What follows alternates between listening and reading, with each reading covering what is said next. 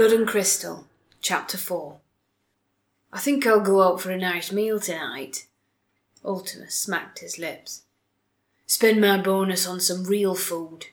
Beef pie and fried potatoes. None of that foreign muck we usually get. Foreign muck? Sancha probed. Her face was turned away from the prisoners in the cage, but there was definitely the hint of a scowl in the tone of her voice. Song had been listening for some time. After the initial shock of being imprisoned in the jail cart, her mind had focused on the prospect of escape rather than the reality should she fail. And to get out, she reasoned, it would take both cunning and a fair bribe.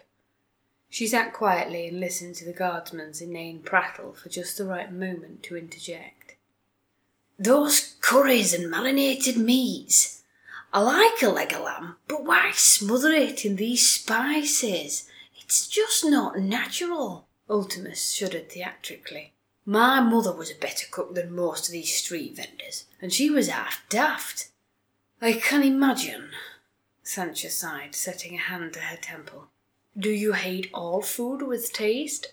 Or is it just ingredients from outside the Empire that you have an issue with? I can understand the distaste for southerners, heathens to a man, but their spices... That's worth expanding the Empire for. Song pursed her lips.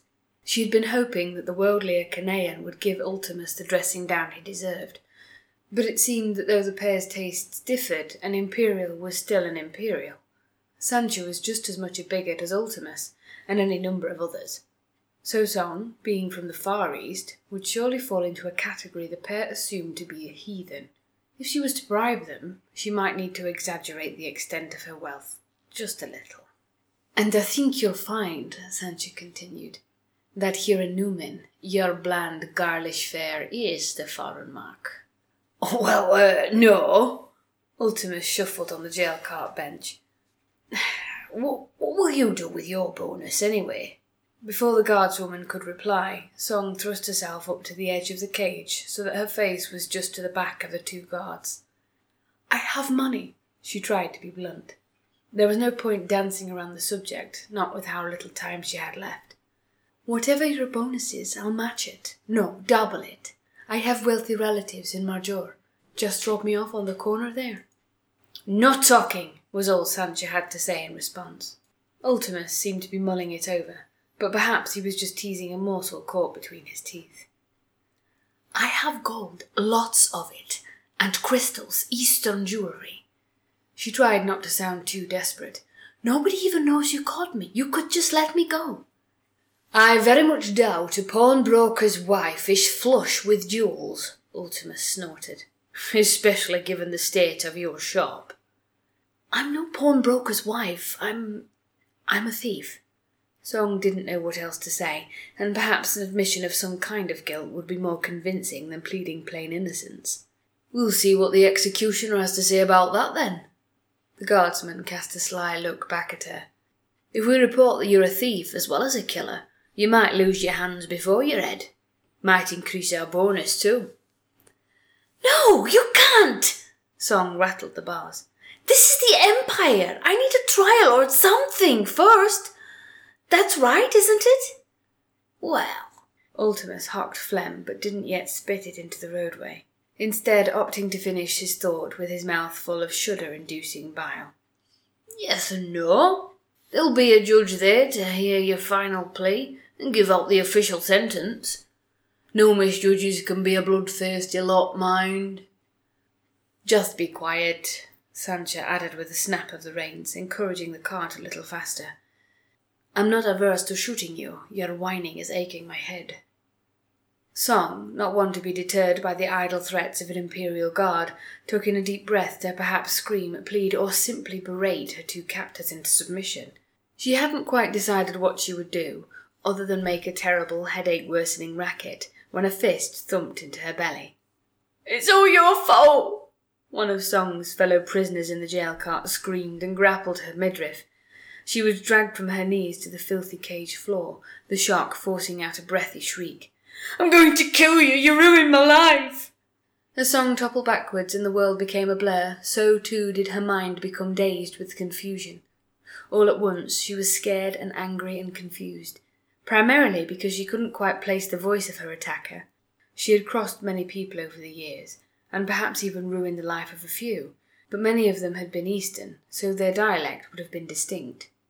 Even of the mainland Imperials she had slighted, she couldn't recollect one who sounded as green about the gills as her attacker. He had a boyish whine to his voice, and didn't sound too far from crying, but from the sheer number of enemies she had racked up over the years, was it really all that likely she would recollect them in an instant? Probably not. Fortunately for Song, in addition to the feeble quality to her attacker's voice, his grip wasn't all that tight either. Even more fortuitous, when Ultimus and Sancha apprehended her, they had been in such a hurry they had failed in their duty to search her body for hidden weapons. As she writhed over, trying to get a good look at who exactly she would be fighting this fine Tuesday morning, her hand darted for the blade concealed beneath the loose fabric of her trouser leg. "You did this to me!" The boyish voice had some scorn to it, but it still didn't seem all that threatening. In his apparent grief and anger, the attacker seemed to have lost all semblance of exactly how to fight. His arms just flopped about Song in a pitiful grapple. He missed many occasions to jab her in the ribs, but she wouldn't be so forgiving. It would be a dagger between his ribs. It was slightly harder for Song to reach her blade than usual, what with the heavy iron shackles weighing her wrists and binding them together.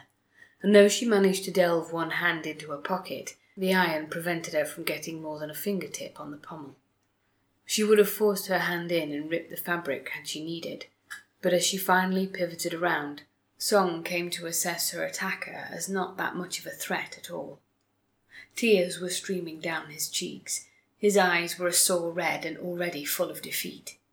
Though she didn't know the man, she did recognize him. The young man wore the same uniform as the pair driving the cart, only dirtied and a little scuffed. He had been the one who had tried to stop her in the marketplace, and had accidentally loosed the brains of an innocent bystander with a stray bullet. It seemed that he wasn't far wrong in his accusations. If Song hadn't been fleeing through the bazaar, this man wouldn't be on the way to his execution right now. Equally, his own hubris and poor aim had a part in landing him here, so Song didn't feel a great deal of remorse. "Stop fighting!"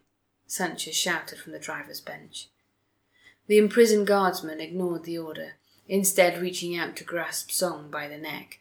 Though he seemed reluctant to hit her, he did still want her dead, but whether it be from dehydration or simply emotional exhaustion, his grip was pitiful.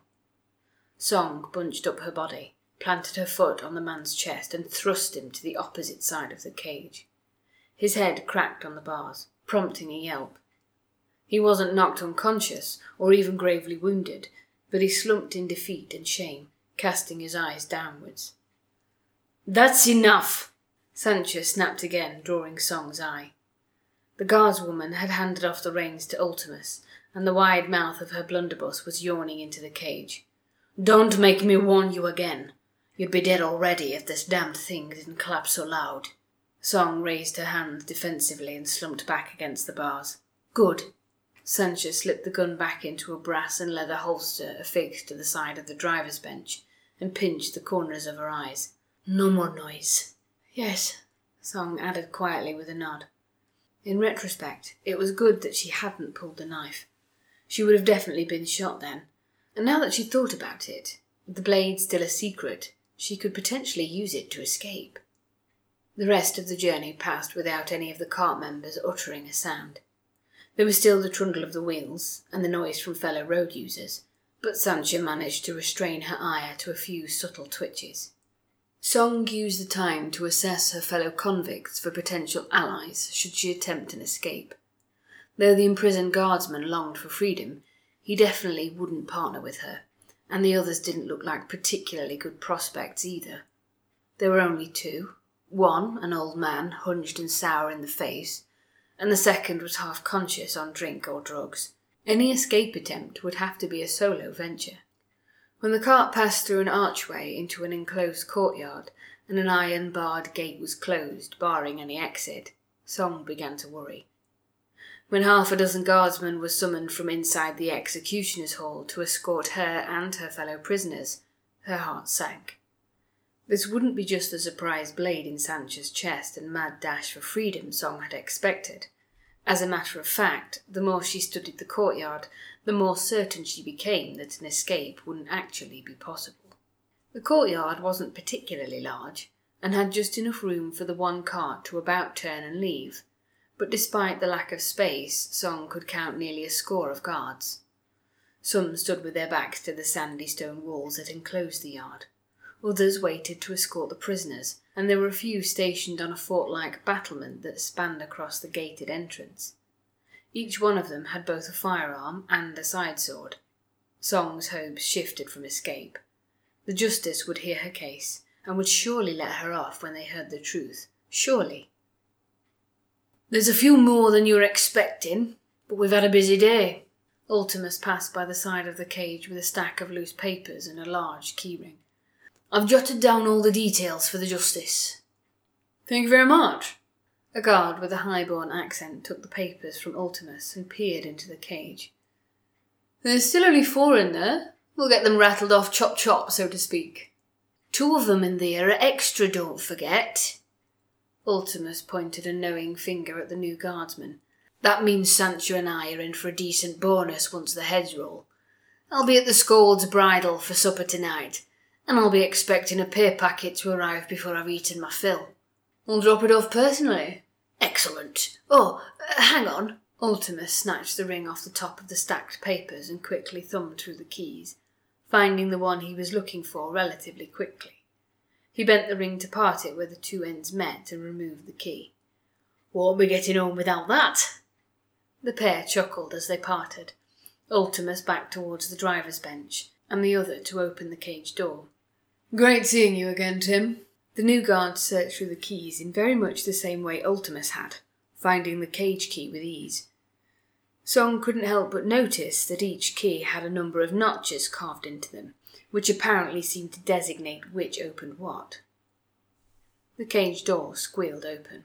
"Come on then, let's get you all inside and out of this heat." Though the guardsman was well-to-do, he was surprisingly tall and muscular, far more imposing than the Toadman or the Canaan in a self-stitched uniform. He didn't, however, look out of place against the rest of the guardsmen that were stationed at the executioner's hall. A Song filed out of the cage with the other prisoners, still in 2 minds about whether or not to skewer him with her dagger. She assessed that the men and women stationed here were certainly a cut above those left to patrol the streets. Her dilemma was quickly decided. The blade would be staying hidden for the time being. "It's terribly hot out here." The well-to-do guard split the ring and hooked the keys onto a belt loop, then folded the parchments, patted the sweat beads from his forehead with them, and slipped them inside a pocket.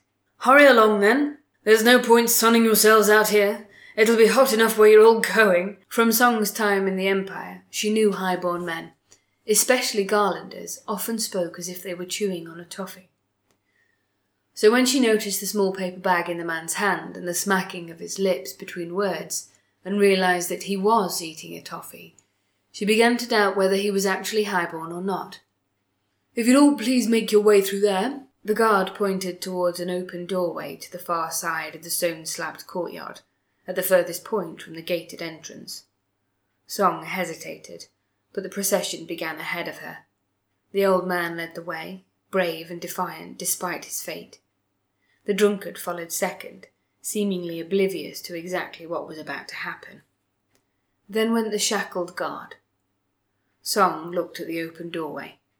It was like the gaping mouth of a mythical beast, and she was about to walk into it and be eaten whole. "Toffee?" The guardsman proffered the small paper bag towards Song. "What?" She was taken aback. "It's caramelised sugar and butter. Quite delicious. It's my birthday, so I'm treating myself. Normally I wouldn't, but you haven't to worry about the health risks anyway." He jostled the bag. "Do you want one?" "No." Song hesitated. "Thank you." "Onward then. We don't want to keep the Chief Justice waiting." The guardsman twisted the paper bag closed and gave her a little nudge towards the doorway. Slightly bewildered by the unusual guardsman, Song did as she was told. She marched through the door and joined the back of the procession. The corridor inside was fairly narrow and utilitarian. The walls had been rendered and painted, but there were no wall hangings. From a few patches of new paint and fingernail gouges in the plaster, it seemed that this was the point at which many people opted to reject their fate. The large door slammed closed behind Song with a heavy thump, and for the briefest moment she too got that fight-or-flight tightness in her chest, but she didn't act on it. "Excuse me." The guardsman pressed himself against the wall to pass by Song in the narrow space. "If you'd all follow..." Song lurched forwards, not of her own volition, but because the guardsman's jacket had snagged on her wrist shackles. As he recoiled to prevent the fabric from ripping, his body pressed up close to hers, and for the briefest moment she thought about stabbing him again. No, she decided, the place was so well guarded it would be tantamount to suicide. Her best bet would certainly be in petitioning the justice, but if that failed, she would certainly not be going down without a fight. "Sorry about that." The guardsman twisted himself around to pick the loose thread from a groove in Song's shackle, his lips still idly working about his toffee. He wore a pained expression at the sight of even the most superficial damage to his uniform. "Damned thing!" As the guardsman untangled and removed himself from Song's personal space, she noticed that the notch that had caught on the man's jacket was one of 3 that had been deliberately carved into the iron.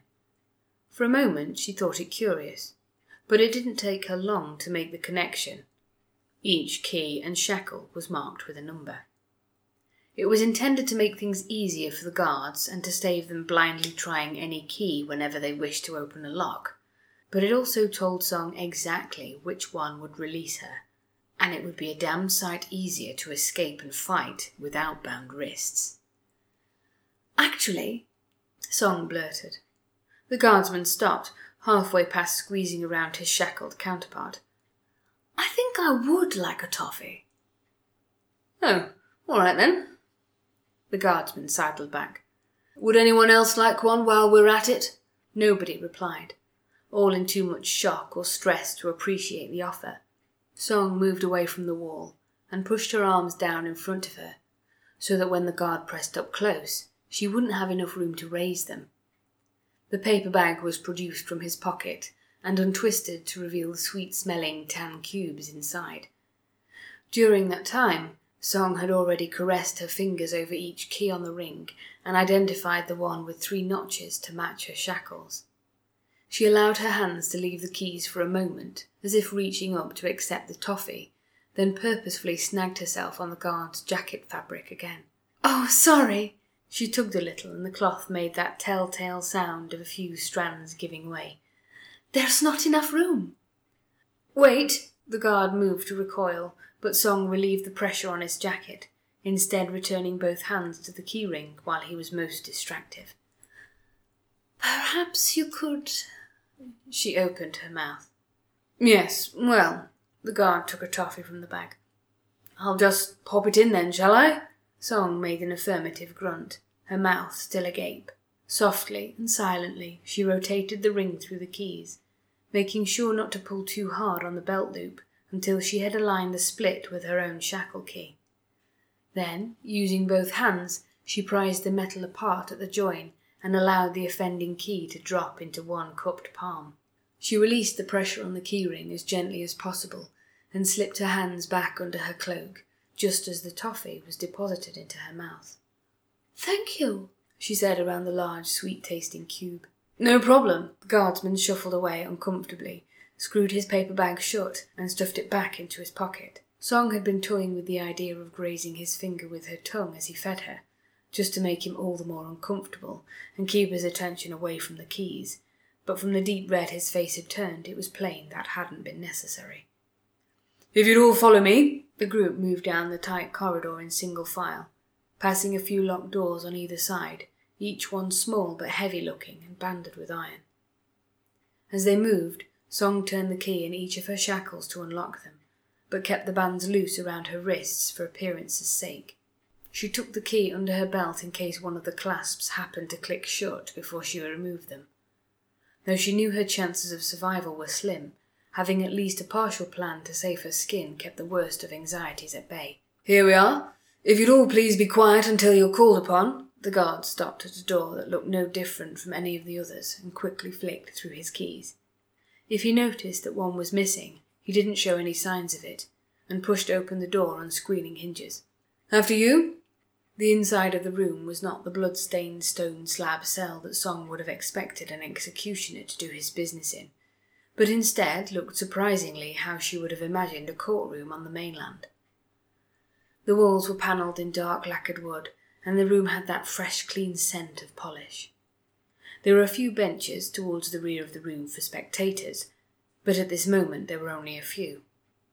To the fore of the room was a large raised podium, in which the justice was sat idly toying with a gavel, and to the side of that was a small stone block and the preparing executioner. "It's about time," the Chief Justice declared with a sigh, and set her gavel down with a clack. A spectator who had been dozing at the back of the room woke with a snort. "I've got a very important dinner appointment tonight, and I don't want to be late." "I'm sorry, Your Honour." The guardsman dipped his head in reverence, quickly directing the prisoners to a small bench between the spectators and judge. "Things have been very busy on the streets today, so I hear, and we actually have twice as many to sentence than the initial docket implied." "Oh, well, at least there's some good news." The Chief Justice shuffled a few papers on the desk and moved her gavel to the side, placing it in a precise manner before taking the extra documents from the guard. "Thank you, Collie." Though she had coffee-brown skin and a vast ball of red-black hair, on top of which was perched a toupee-style disc of a white judge's wig, the justice didn't speak like a native or local at all. She didn't even have the continental accent of her adopted empire. Her timbre was more akin to that of a scoldish barbarian, only tempered with the twee sweetness of an auntie that spent more time proffering tea and biscuits than sentencing people to death and disfigurement. "Toffee, Your Honour?" The guardsman, Collie, unscrewed his paper bag. "Oh, don't mind if I do." The Chief Justice took the bag from the guardsman and set it beside her gavel, taking one and popping it in her mouth. Collie looked as if he might have asked for the remainder back, but appeared to think better of it, and returned to his post beside the convicts. "Beroldus, get your act together!" The Justice clapped the gavel on her desk, startling the executioner to move to his post beside the chopping block.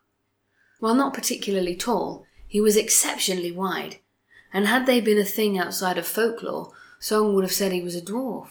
He certainly had hairy enough forearms and a long enough beard poking out of the bottom of his black hood. "Right now, who's first?" The Justice turned her attention back to her papers and looked over them a moment, sucking loudly on the toffee as she did so. "I think we'll do the drunken reprobate first." Collie put his hand under the shackled drunk's armpit, hauled him back to his feet, and pushed him in front of the Chief Justice. "So," the Justice glanced at the paperwork again. "Roland Mulch, you have been accused of public urination. How do you plead?" The only response was an unintelligible groan. "Fair enough," the Justice continued, her eyes darting back to the papers. "It says here you urinated on a guardsman's horse. That's quite vile, wouldn't you say?" Another groan. "This seems fairly pointless to ask," she sighed. "But do you have anything to say here before your sentencing?" Unsurprisingly, the only thing that came out of the swaying drunkard's mouth was yet another groan. "When was he taken in?" "Last night. He's completely out of it." The Justice leant forward to peer into the drunkard's downturned face. "This morning, I think, Your Honour," Collie answered, hoisting the man up a little straighter. "It matters not." The Justice waved the thought off with her hand theatrically and jotted something down on her papers. "I'm ready to pass sentence. Are you listening, Mr. Mulch?" The drunk surprised no one by groaning. Usually, if you'd have gotten one of the other justices, they would have had your wee cock removed. But I don't like to see a man like that. I don't think it's quite right. So, I'm going to be lenient on you. Give you a more straightforward sentence because I'm in such a good mood. Perhaps it's the toffee." She smacked her lips. "I'm sentencing you to a nice clean beheading. Does that sound good to you?" The man groaned, perhaps his last ever groan, as he was led to the executioner's block and lowered to his knees. Song could feel herself sweating, which was strange because she had been sweating from the heat all day. This was different. This was sweat from terror, as her own fate played out in front of her. The drunk knelt and slumped forwards onto the block, his eyes closed and calm, seemingly unaware of what was about to happen. The executioner retrieved a flat-ended sword from his trestle table of torture devices, and then with one swift motion the deed was done. Song flinched as the blade came down with an almighty thump, embedding just a little into a piece of wood set into the stone block. That was quick, she thought. There was no build-up, no emotion, and no hesitation. As soon as the drunk had been sentenced, he was dispatched as quickly and as efficiently as a cook might wring a chicken's neck. Gods, she prayed she wasn't next.